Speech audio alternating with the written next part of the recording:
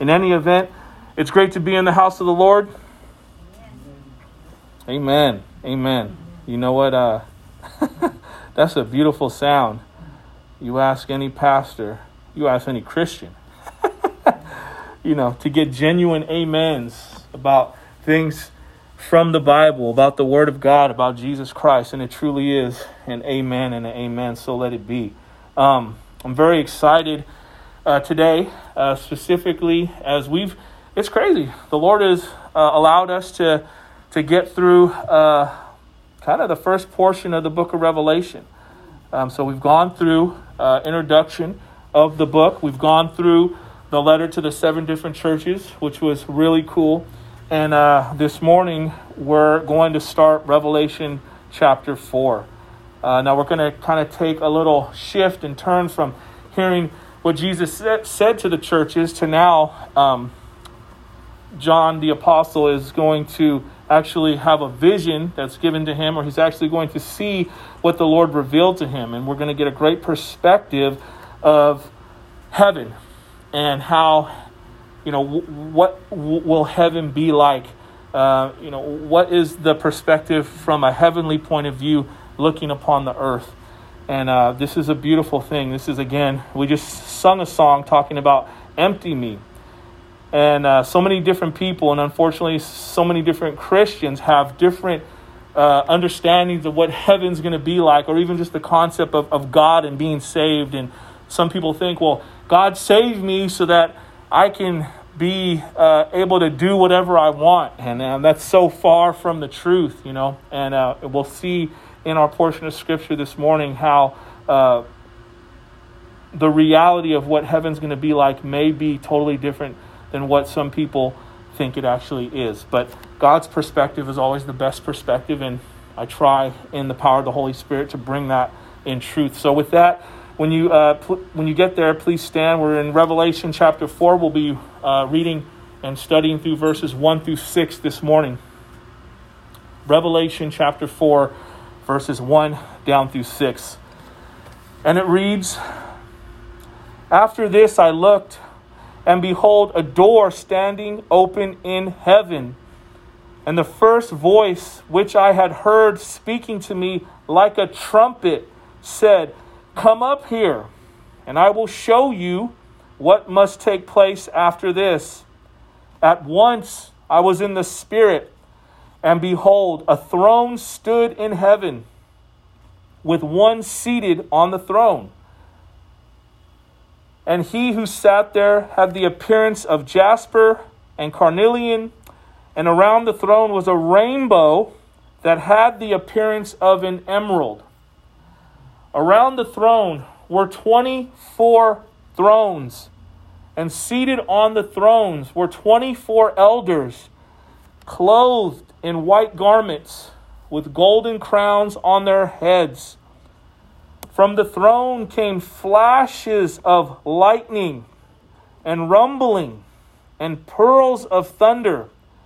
And before the throne were burning 7 torches of fire, which are the 7 spirits of God. And before the throne there was, as it were, a sea of glass like crystal. And around the throne, on each side of the throne, are 4 living creatures full of eyes in front and behind." Let's go ahead and pray. Heavenly Father, Lord, again, thank you for just this opportunity to crack open your word, Lord, and to get a glimpse of heaven from your perspective, and for us to understand truly who Christ is, the fact that life and creation revolves around you, and that truly to be fulfilled, we need to have this perspective of what our lives look like to you. And so we thank you that we can glean from your truth. Lord, now would you help us to rightfully divide your word? May the Holy Spirit have free reign in this place and in our hearts, Lord, to go ahead and speak to us, Lord, and show us again how this applies to us, Lord. It's not whimsical. It's not magical, Lord. Even in the symbolism, there is relevant truth to our lives today. It's not just some hodgepodge out in the sky, but these are down-to-earth things that we can understand when you allow us to rightfully divide your word. So may that be done, and may we bring honor and glory to your name. In Jesus Christ's name we pray. Amen. All right. So as I said, I'm just very excited to get into this. And, as I was studying through the week, I'm like, man, Lord, there's no way I can be used to deliver this message without the wisdom of God, to be able to understand, and again, as I said, rightfully divide his word and to see the application for our lives. But this is a great picture of heaven from the perspective of God. And the Lord allowed John the Apostle to see this.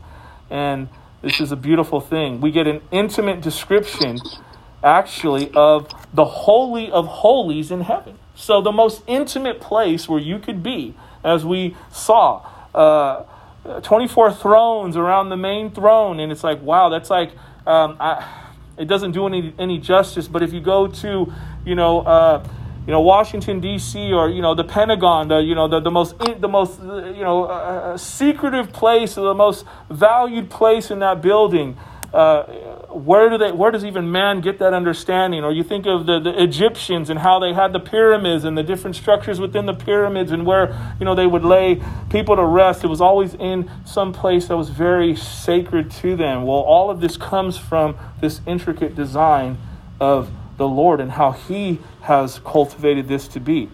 The Bible has other important references to heaven in different passages. I won't read them, but I'll list them. And if you would like to write them down on your own time, you can check that out. But passages such as Isaiah chapter 6, verses 1 through 8, and the first chapter of Ezekiel talk about references to heaven. And in passages describing the tabernacle, we know but this is the prototype of what it would be, which is symbolically described heaven. Exodus chapter 25, verse 32 talks about that. And also Exodus chapters 35 down through 40. In the description of heavenly things, the Apostle John uses a lot of symbols. We're going to start seeing this. And again, this is where, in context, we have to be able to be moved by the Holy Spirit to rightly divide the Word of God, to understand these things. Now, I'm not going to say that I've mastered any of this. So there's going to be some things that, the explanation I'm going to have is, I don't know. I just don't have a definitive answer to give you. But we look to the Scripture and we look to the Lord for wisdom, and he will give us the wisdom that we need. You see, however, not everything is symbolic in this portion of Scripture. Like many of the parables that Jesus would use, many of the details are merely descriptive, and they are not necessarily intended to carry out a special significance on their own. We also need to keep in mind the nature of symbolism, right? Symbolism, or symbols, if you will, are always less than their reality. The symbol represents something, but it's so much more. Again, I always use this analogy of my wedding ring. My wedding ring to other people symbolizes that I am married, that I am taken. But what goes on within my marriage is so much deeper and so much more valued than this ring. I mean, I could lose this ring in the drain and it'll be done, and I could just replace it, right? But the marriage, when a partner bounces out, or if a spouse dies, those are things that are irreplaceable. That is the depth of the marriage. And that's the same thing with symbolism here in our portion of Scripture. The reality of heaven is so much greater than we have description for. Right? This is just what the Lord allowed us to understand of it, right? The Scripture talks about there are mysteries of God that remain hidden from mankind. And it will probably just, our finite minds can't even comprehend. We have a hard time with just the things that are tangible in this world, let alone fully unveiled, the unseen things, the spiritual things. It would just knock our socks off. It will blow us away. And I mean, look at Moses, right? Jesus said, take off your feet, man. You're standing on holy ground, and he wasn't even able to see, the glory of God because it would destroy him. It would just destroy him. You cannot go into the Lord's holy presence in that state and live. So he had mercy on Moses, able to show him what he did show him. Again, this side of heaven, we can only imagine heaven as it is described in Scripture. But I will say this. The key word in this section of Scripture is throne. Throne. It is used 14 times from verses 1 down to verse 14. I know we're not going to cover that much Scripture this morning, but if you study out or read it on your own time, throne is mentioned 14 times. I'm sure you've heard of the 7 wonders of the world. But in Revelation chapter 4, verses 1 through 11, we will see the 7 wonders of worship in heaven. These wonders were shown to the Apostle John by the Holy Spirit.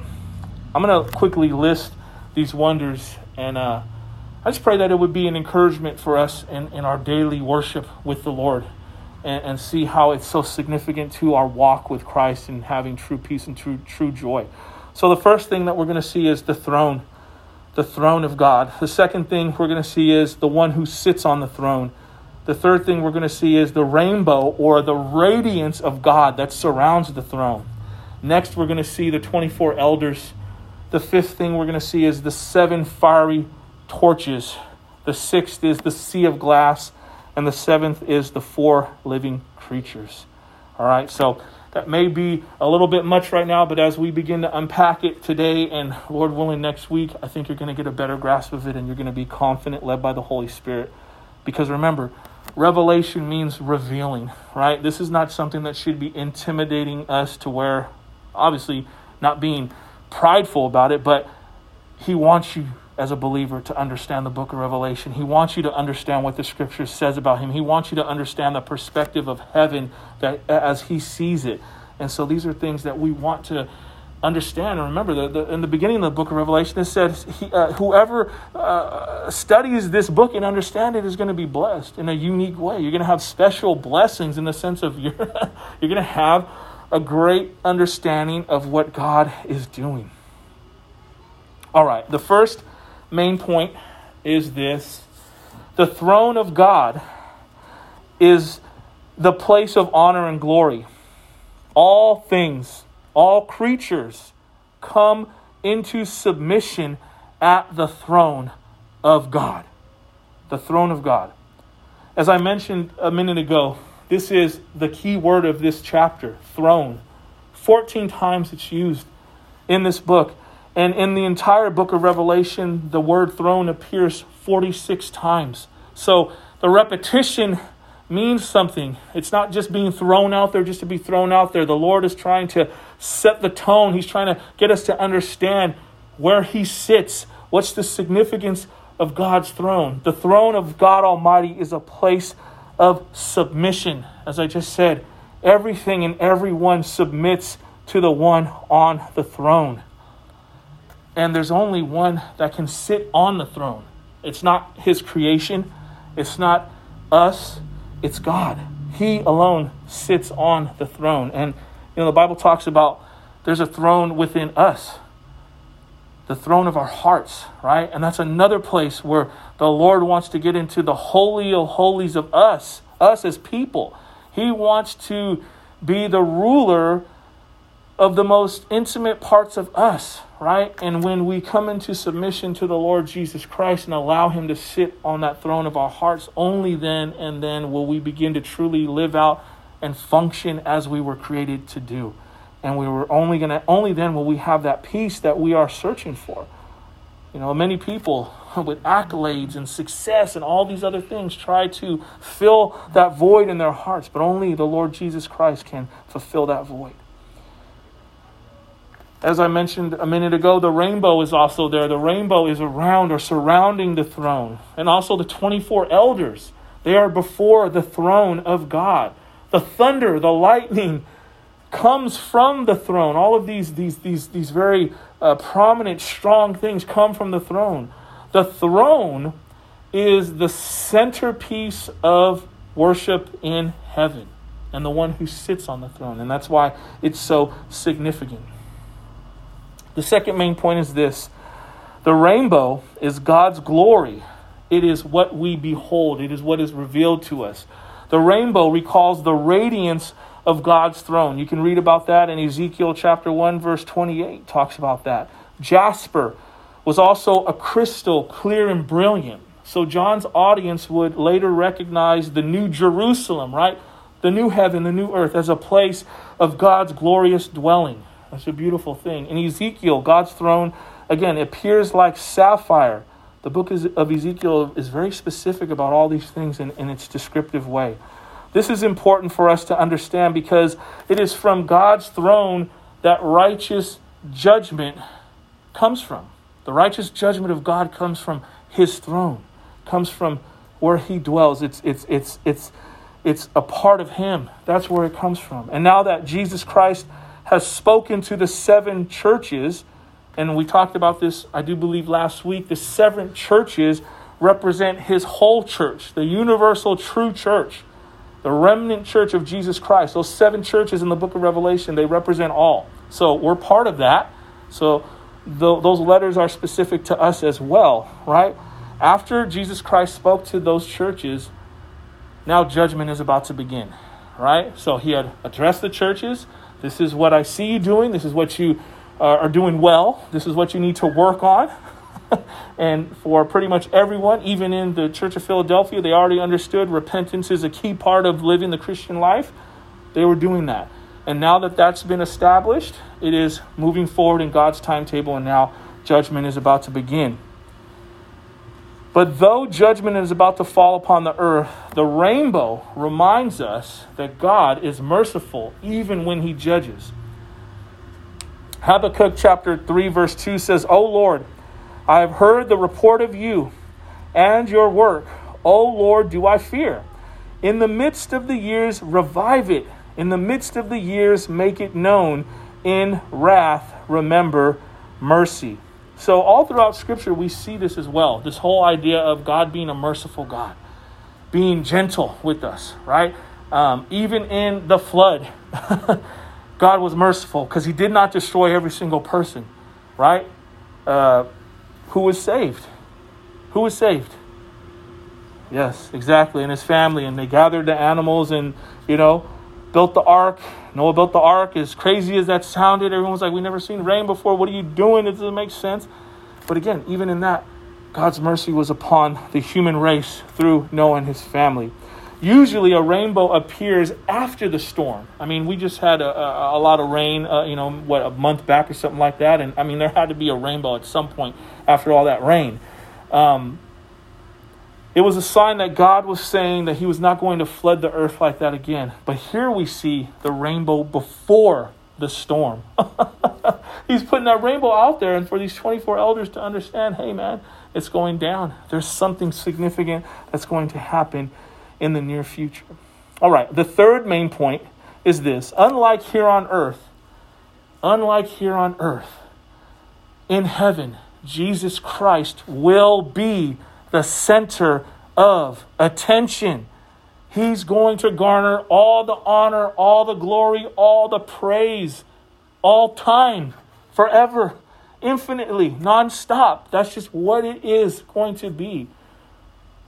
All you need to do is look at the current generation, the younger folks, and you can see it's all about me.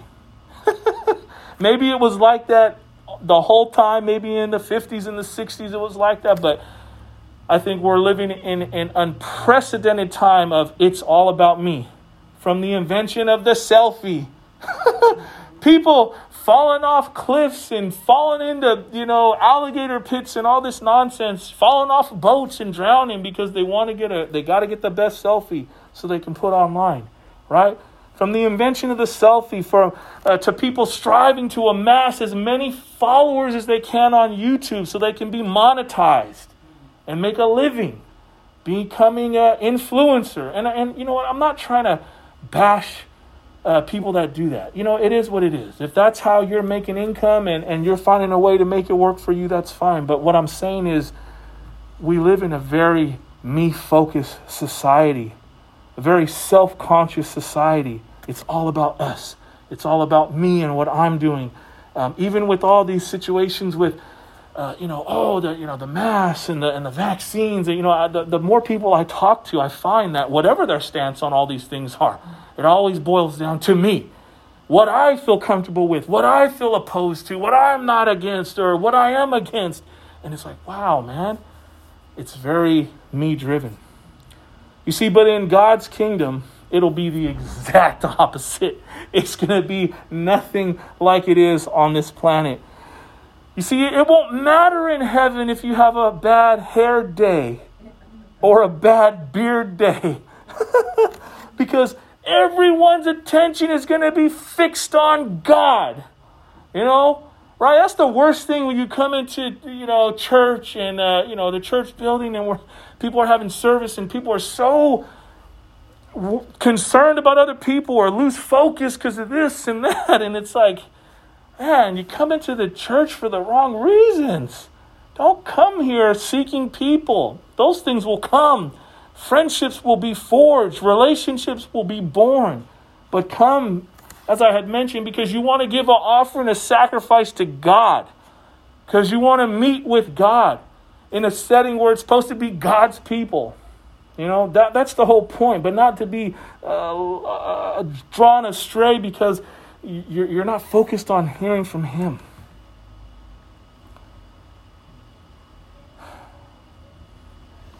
The one true God is the one who we look upon. The one true God. He rules and reigns from heaven, and all the activity in heaven is centered around Him. His will is done in heaven because He rules in heaven. And we will, one day be able to experience that. And it's going to be so cool. Words can't really describe at all what that's going to be like. All right, let's go back and look at verse 1. So it says, and this is the Apostle John speaking. He says, after this I looked, and behold, a door standing open in heaven. And the first voice which I had heard speaking to me like a trumpet said, come up here, and I will show you what must take place after this. Okay, after these things. So, it's a quick little recap. So, Revelation chapters 2 and 3 spoke to the churches. We had already mentioned that, the 7 churches that represent the whole church. After Jesus was finished speaking to those churches, after these things, now the Apostle John is beginning to experience the vision of Revelation chapter 4. And he goes on to say, and the first voice which I heard, the first voice that spoke to John in Revelation chapter 1 verse 10 spoke to him again here. And the voice is Jesus. It is Jesus Christ Himself. Jesus called John up to heaven through a door standing open in heaven. Now, do I know what that door looks like? Do I know the dimensions of the door? I have no clue. All I know is the scripture says it's a door standing open in heaven. Jesus called him to come up. Okay? He said the voice sounding like a trumpet. The significance of the trumpet is this voice spoke loud and clear to John. It wasn't confusing. It wasn't a little peep of a mouse. It was very direct to him, right? He got the point. He got the message.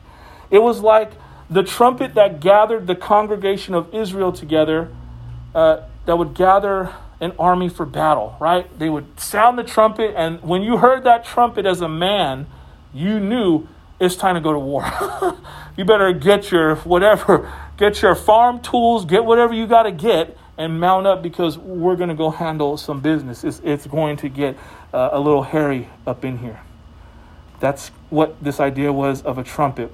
And he goes on to say, come up here and I will show you things which must take place after this.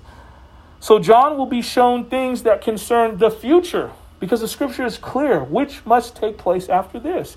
So this was not happening in John's present day, but it was things to come. Some like to interpret that John saw up through Revelation chapter 19 as fulfilled in history after John's day, but before our present day. But these events have yet to be fulfilled in any sort of literal sense. They can only be said to have been fulfilled by making them widely symbolic. And here we have symbolism again. So we should look at what Jesus will show John in the following chapters of the book of Revelation as belonging to the future and as preceding the coming reign of Jesus on earth.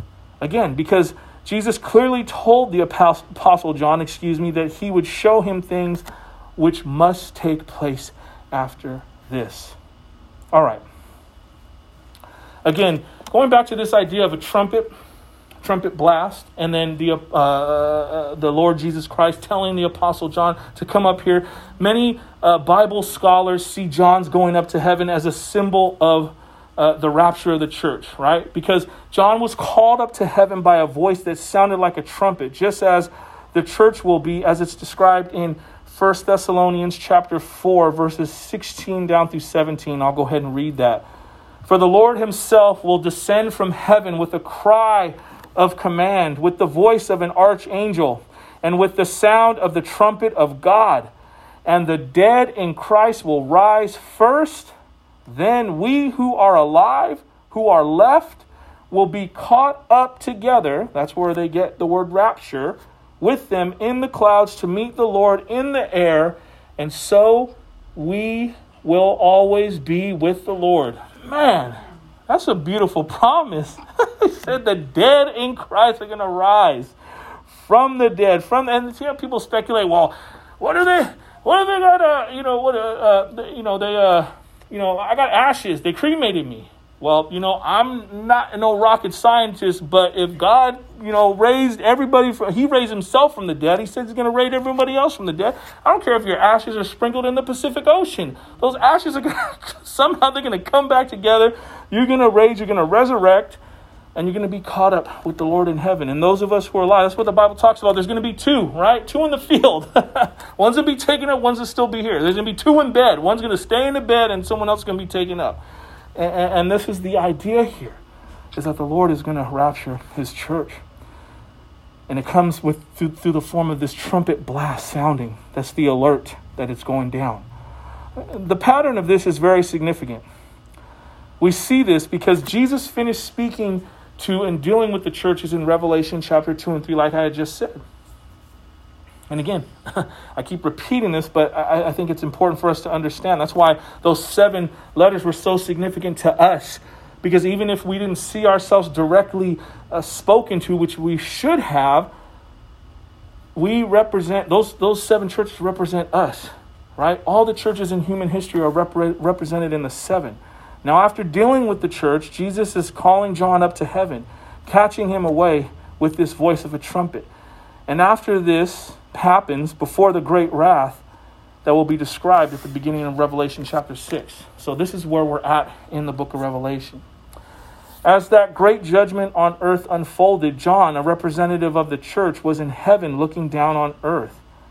It's important to note that the word church never occurs in the chapters describing this period of the judgment of earth. Nowhere in Revelation chapters 4 through 19, which leads many to believe that the true remnant church, real, authentic followers of Jesus Christ, not just churchgoers, not just people who profess to believe in Christ, not people who just do good deeds, but I'm talking about a genuine believer of Christ. That's why they believe the church will no longer be here when the final judgment falls upon the earth. We're going to be gone. We're going to be gone. We're not going to be here.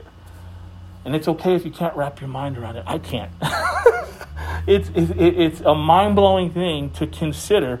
But I mean, you had Star Trek back in the day talk about beam me up, Scotty. So I mean, if they could do that with, entertainment in Hollywood, how much greater is Jesus Christ, the one who can save your soul? he can get you from here to the next realm in a matter of an instant, and you will pass the chasm from this life to eternal life. All right.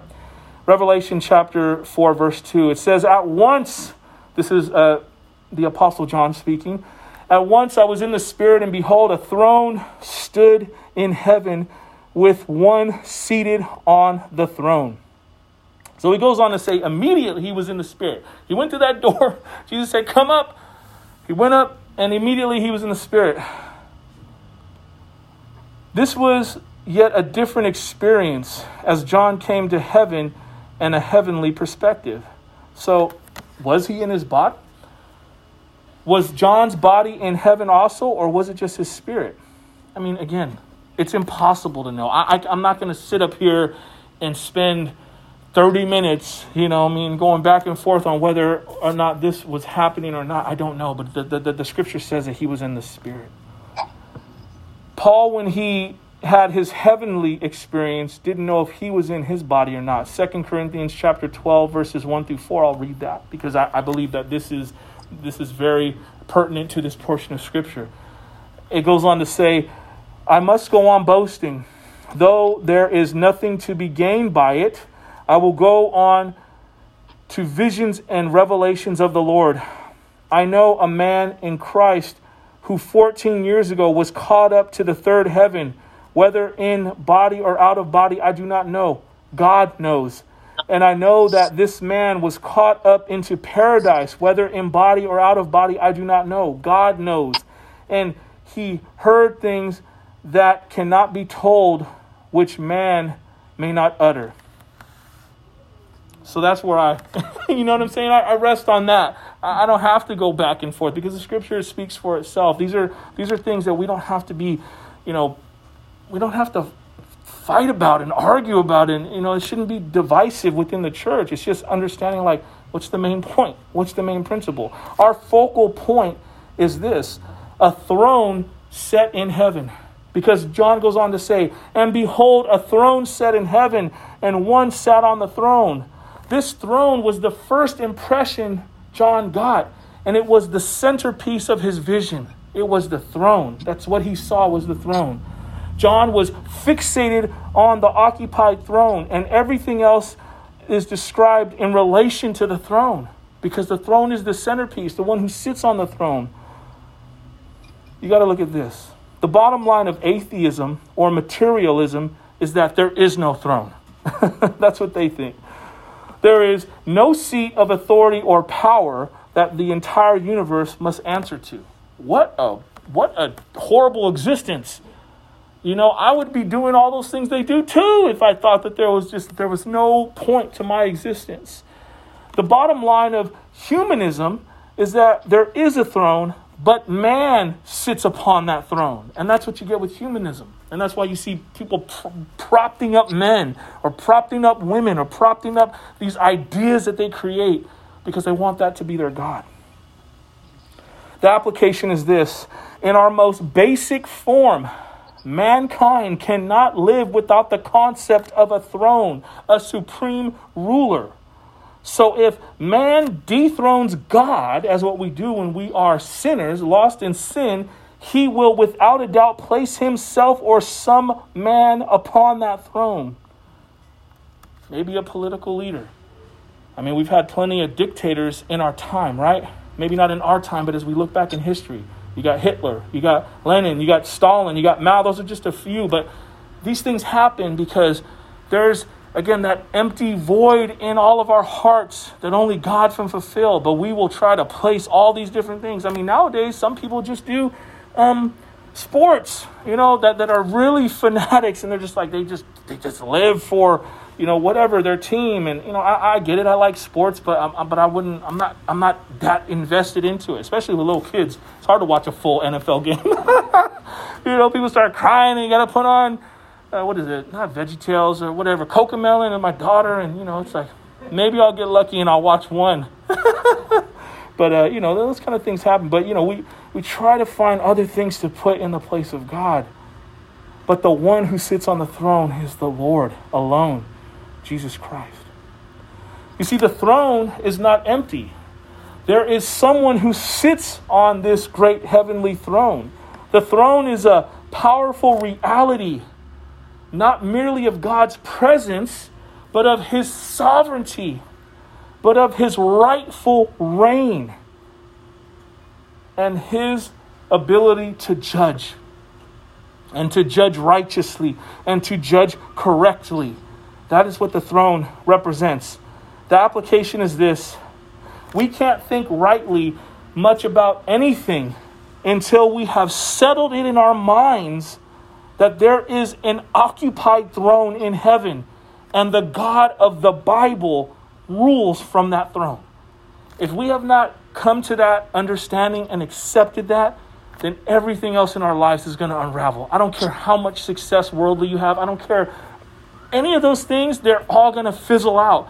If we get this settled, it doesn't matter if you find yourself in prison.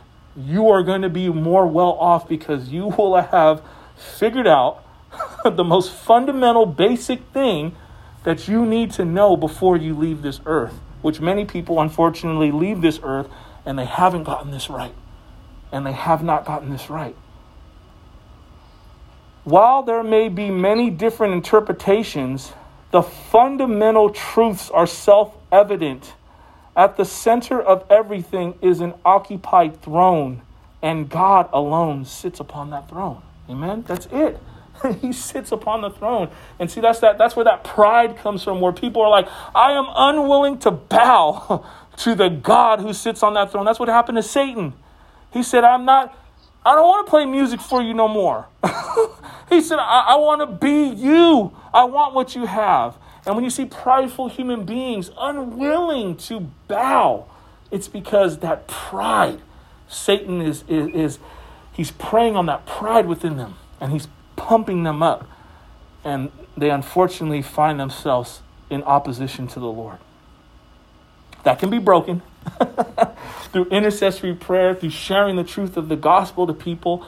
But everyone, I was sharing this with my son the other day, because he said, he's still doing the online thing. He says, man, I don't like the online. I just pray for my classmates. He said, because, they have all these other gods and they don't know Jesus. And he was hurt by that. And I said, you know what, son? If you're praying for them, that's a good thing. I said, but everyone has to make their own choice.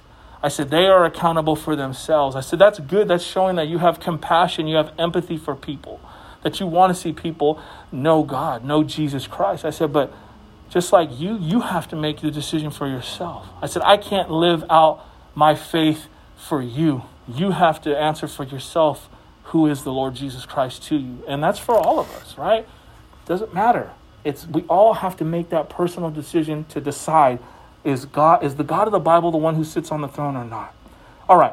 Revelation chapter 4, verse 3. And he who sat there had the appearance of jasper and carnelian, and around the throne was a rainbow that had the appearance of an emerald. Okay, he who sat there was like. As John describes the occupant of the throne, he did not describe a distant figure. It was someone that was up close and personal. There is here no description of the divine being, but he's going to speak of what's going on. The description rather aims to point out the surrounding glory of God. The surrounding glory of the Lord. It says like jasper and carnelian in appearance. Instead of describing a specific form or figure, because we know what? God is what? Spirit. He's not in this physical form of a person, especially in heaven. I can only imagine. John describes glistening light in two colors. White, jasper, may mean diamond, or red, meaning carnelian.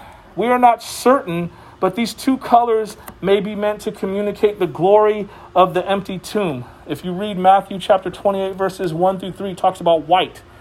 And the sacrificial love of Calvary, red, indicating the blood, the pure blood of Jesus Christ that was shed for our sins. Or they are linked with the first and last gems of the high priest's breastplate. You can read about that in Exodus chapter 39, verses 8 down through 13. All right, and now he goes on and says, and there was a rainbow around or surrounding the throne. The throne was surrounded by a green-hued rainbow in appearance like an emerald. The rainbow is a reminder, again, we talked about this a minute ago, of God's commitment to his covenant with man. You can read about that in Genesis chapter 9, verses 11 down through 17. The application is this. Around this setting of all sovereignty, power, authority, and glory, this setting of the throne of God, God has a reminder of his promise to never destroy the earth again with water. A promise that directs his sovereignty so that there is nothing against his promises. Remember, he said, I'm not going to do this again. I will not do this again. A throne says, I can do whatever I want because I rule. A promise says, I will fulfill this word to you, and I cannot do otherwise. A rainbow around the throne. This is a remarkable thing because it shows us that God will always limit himself by his promises. You see, he's limitless, but he is a good God. He is a just God. He is a righteous God. So whatever he decrees, whatever he says, he can't go against what he says because he's God, because he's holy. This is truly what the rainbow really represents. Not at all how some of this world misused the rainbow. And I'm not going to go into great description. I think we all know good and well how the rainbow is being misrepresented and being misused. But that's how Satan operates.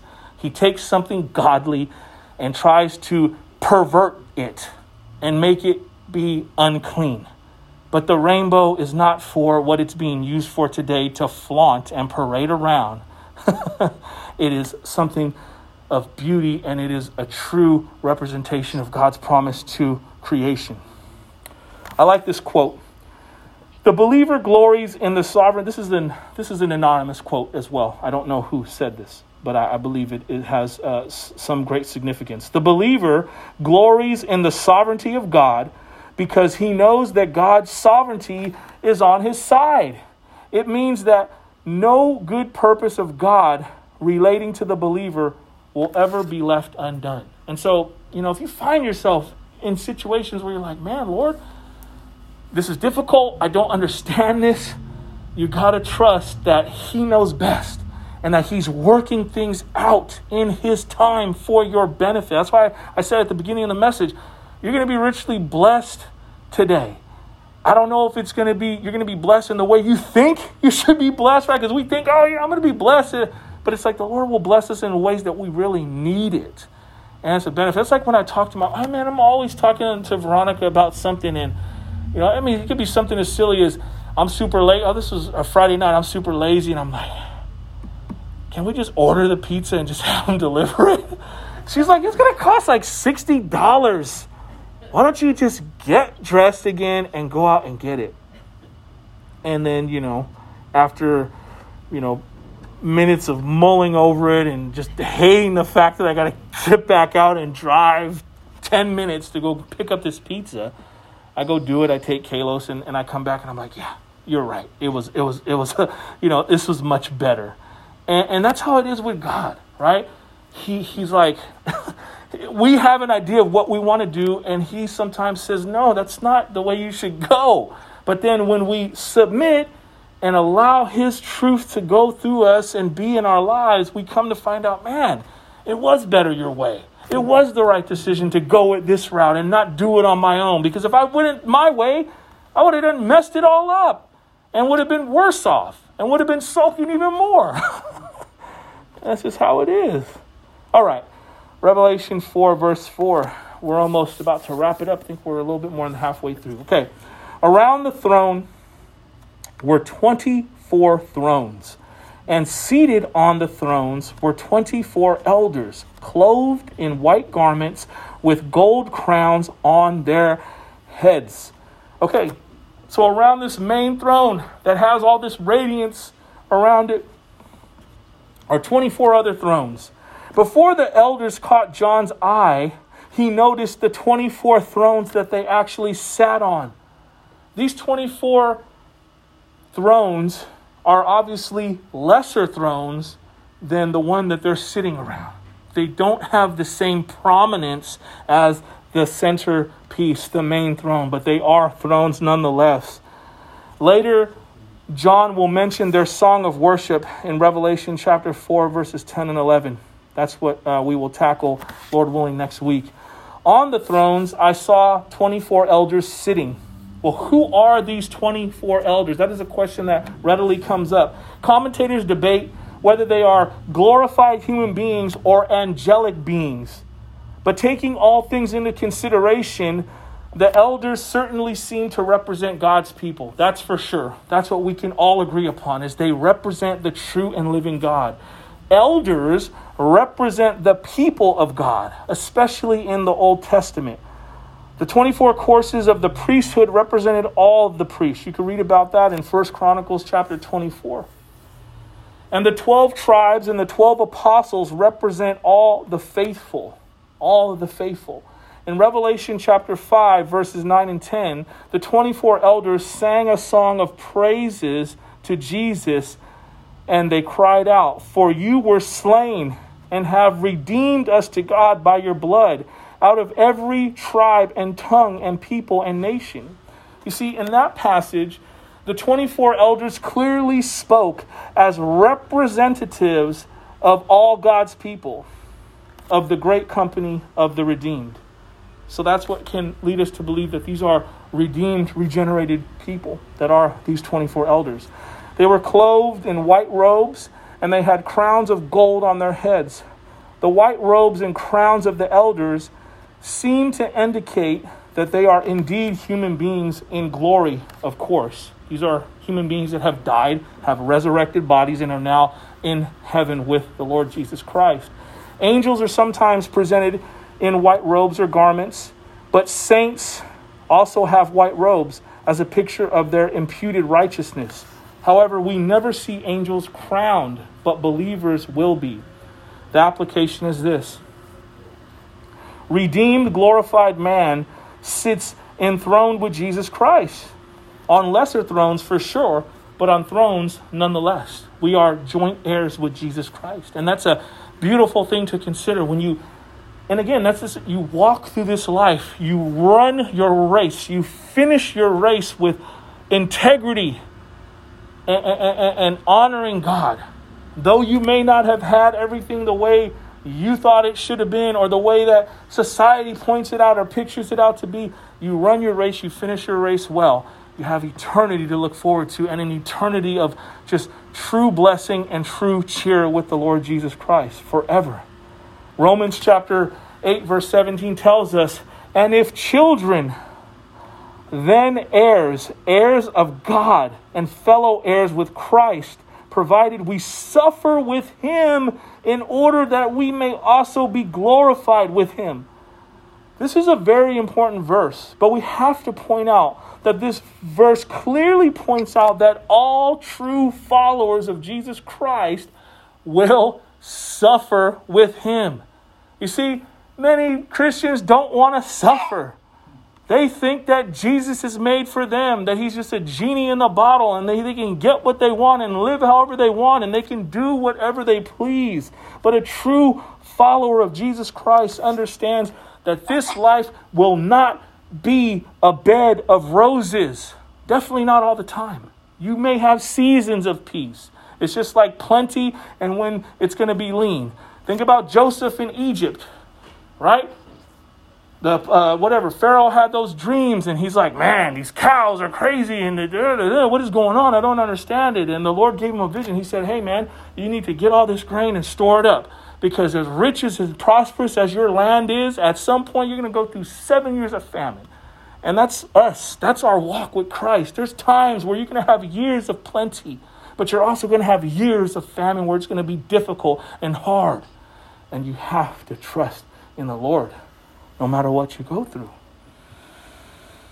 You see, for Christ, you may be suffering you may be misunderstood. You may be being treated unfairly because of your faith in Jesus Christ. You may even be attacked physically because of your allegiance with Jesus Christ. But if you and I remain faithful until the end of our lives, or until he returns for his church, you will be glorified with your heavenly Father and your Savior in heaven forever. 2 Timothy chapter 2, verses 11 through 13 says, "The saying is trustworthy, For if we have died with him, we will also live with him. If we endure, we will also reign with him. If we deny him, he also will deny us. If we are faithless, he remains faithful, for he cannot deny himself. I mean, these are rich nuggets of truth that you and I have to hold on to be able to get through day to day and trust that it's all going to work out. For our loved ones that aren't saved, it's all going to work out. I'm going to keep interceding for you. I'm going to keep praying for you. I'm going to keep, living for Christ despite your rejection of him, because I believe that you could be saved. And we hold on to these promises. We hold on to these promises. Okay, Revelation chapter 4, verse 5. 2 more verses. It says, from the throne came flashes of lightning and rumbling and pearls of thunder. And before the throne were burning 7 torches of fire, which are the 7 spirits of God. It's a whole lot. And from the throne came flashes of lightning, thundering, and voices. The lightning, thunder, and voices, the fire, are reminiscent of God's fearful presence at Mount Sinai. Exodus chapter 19, verses 16 down through 19, and Exodus chapter 20, verses 18 down through 19. They communicate the awe associated with the throne of God, where the Bible talks about, man, we're going to cast our crowns. People are like, oh, I get my crown. Man, my crown's that, 24 karat gold. Emeralds and ruby. Man, you gotta cast that crown down, man. You ain't gonna care about that crown. You're gonna be so in awe of Christ. You ain't tripping off that. Again, the Bible talks about it. Streets paved with gold. What we think is important mineral-wise, material-wise, is something we walk on. He's not even tripping off that. We're not going to be tripping off these crowns. We're going to cast them down because of the awe, because of the reverent fear that we have for God, because we're so grateful for what he has done, because he's so worthy that even though we receive the crown of life, we're going to cast it down and say, Lord, you're the only one worthy to hold that crown on your head. I'm not worthy to wear this. But he's such a loving God and he's such a good God. He's going to give it to you. It's like the prodigal son. It's like the father. He came with the signet ring. He got the sandals. He's got the robe. Go kill the fatted calf. This dude was sleeping with prostitutes and piddled away all his earning of life savings. Father says, you come back. You've repented. You're true. You see the error in your ways and you came to the only one who could save you. Come, let's feast. Let's have a party. And that's how it's going to be for us. It's a beautiful thing. It's a beautiful thing. That's why we got to show mercy and love to other people. We can't say we love God and we don't love people. That's a lie from the pit of hell. I love you, Jesus. All up in church. Can't stand, man, I wish that person go to hell. What? What? Blessing and cursing out the same mouth, it should not be. And I know sometimes it's difficult because we got to deal with difficult people. Sometimes we're difficult, but we got to love people. We got to have a heart for people. It's so important. All right. Kind of went off there for a second. This whole idea of this the lightning and flashing and thundering, it communicates the awe associated with the throne of God. And I probably shared this before a while back, but I'll share it again because I've had a couple instances where I've dropped to my knees. There's been a time where I was not sober. There's been another time when I was sober, but nonetheless, I remember just years ago, I was in the recording studio and, everybody was, we're doing our thing and, drinking, smoking, whatnot. And, I just remember clearly, it was the Lord for sure, because it was like a thundering voice I never heard in my life. And it was just basically telling me, what am I doing? Why am I here? Why am I over here partying and doing all this stuff? And you know what? And mind you, I'm in a room with about 5 or 6 other, guys. None of us are saved. And I just fell on my knees. And I was just on my knees, bawling out in the middle of a bunch of, young men, older men where you don't do that. You don't do that. You don't do that. Like, you're supposed to be cool. You're supposed to be hard. You're supposed to, you don't do that. And they're like, what is wrong with this dude? And that was one of the first experiences that I had where the Lord was really trying to get a hold of me. But it was it was that reverent fear that brought me to my knees, and I was not even close to being saved at the time. But God was just basically like convicting me, like, what are you doing, dude? Like, why are you in here? Why are you lighting up all these blunts? Why are you smoking and drinking all this alcohol? And but again, I share that because it's that whole point, again, this idea of this reverence because of the awe, the awesomeness of God falling upon you. And I mean, can you only imagine being in the Holy of Holies? And that's, it's like that one, the one, I can't remember his name, but he has that great song, I Can Only Imagine. And he's describing, well, what am I going to do? And it's like, man, you're going to fall on my face. And I'm not going to be talking about anything when I first get up in there, because I'm just going to be in awe of the glory of God, him allowing me to be a part of that, to be in his heaven. You see,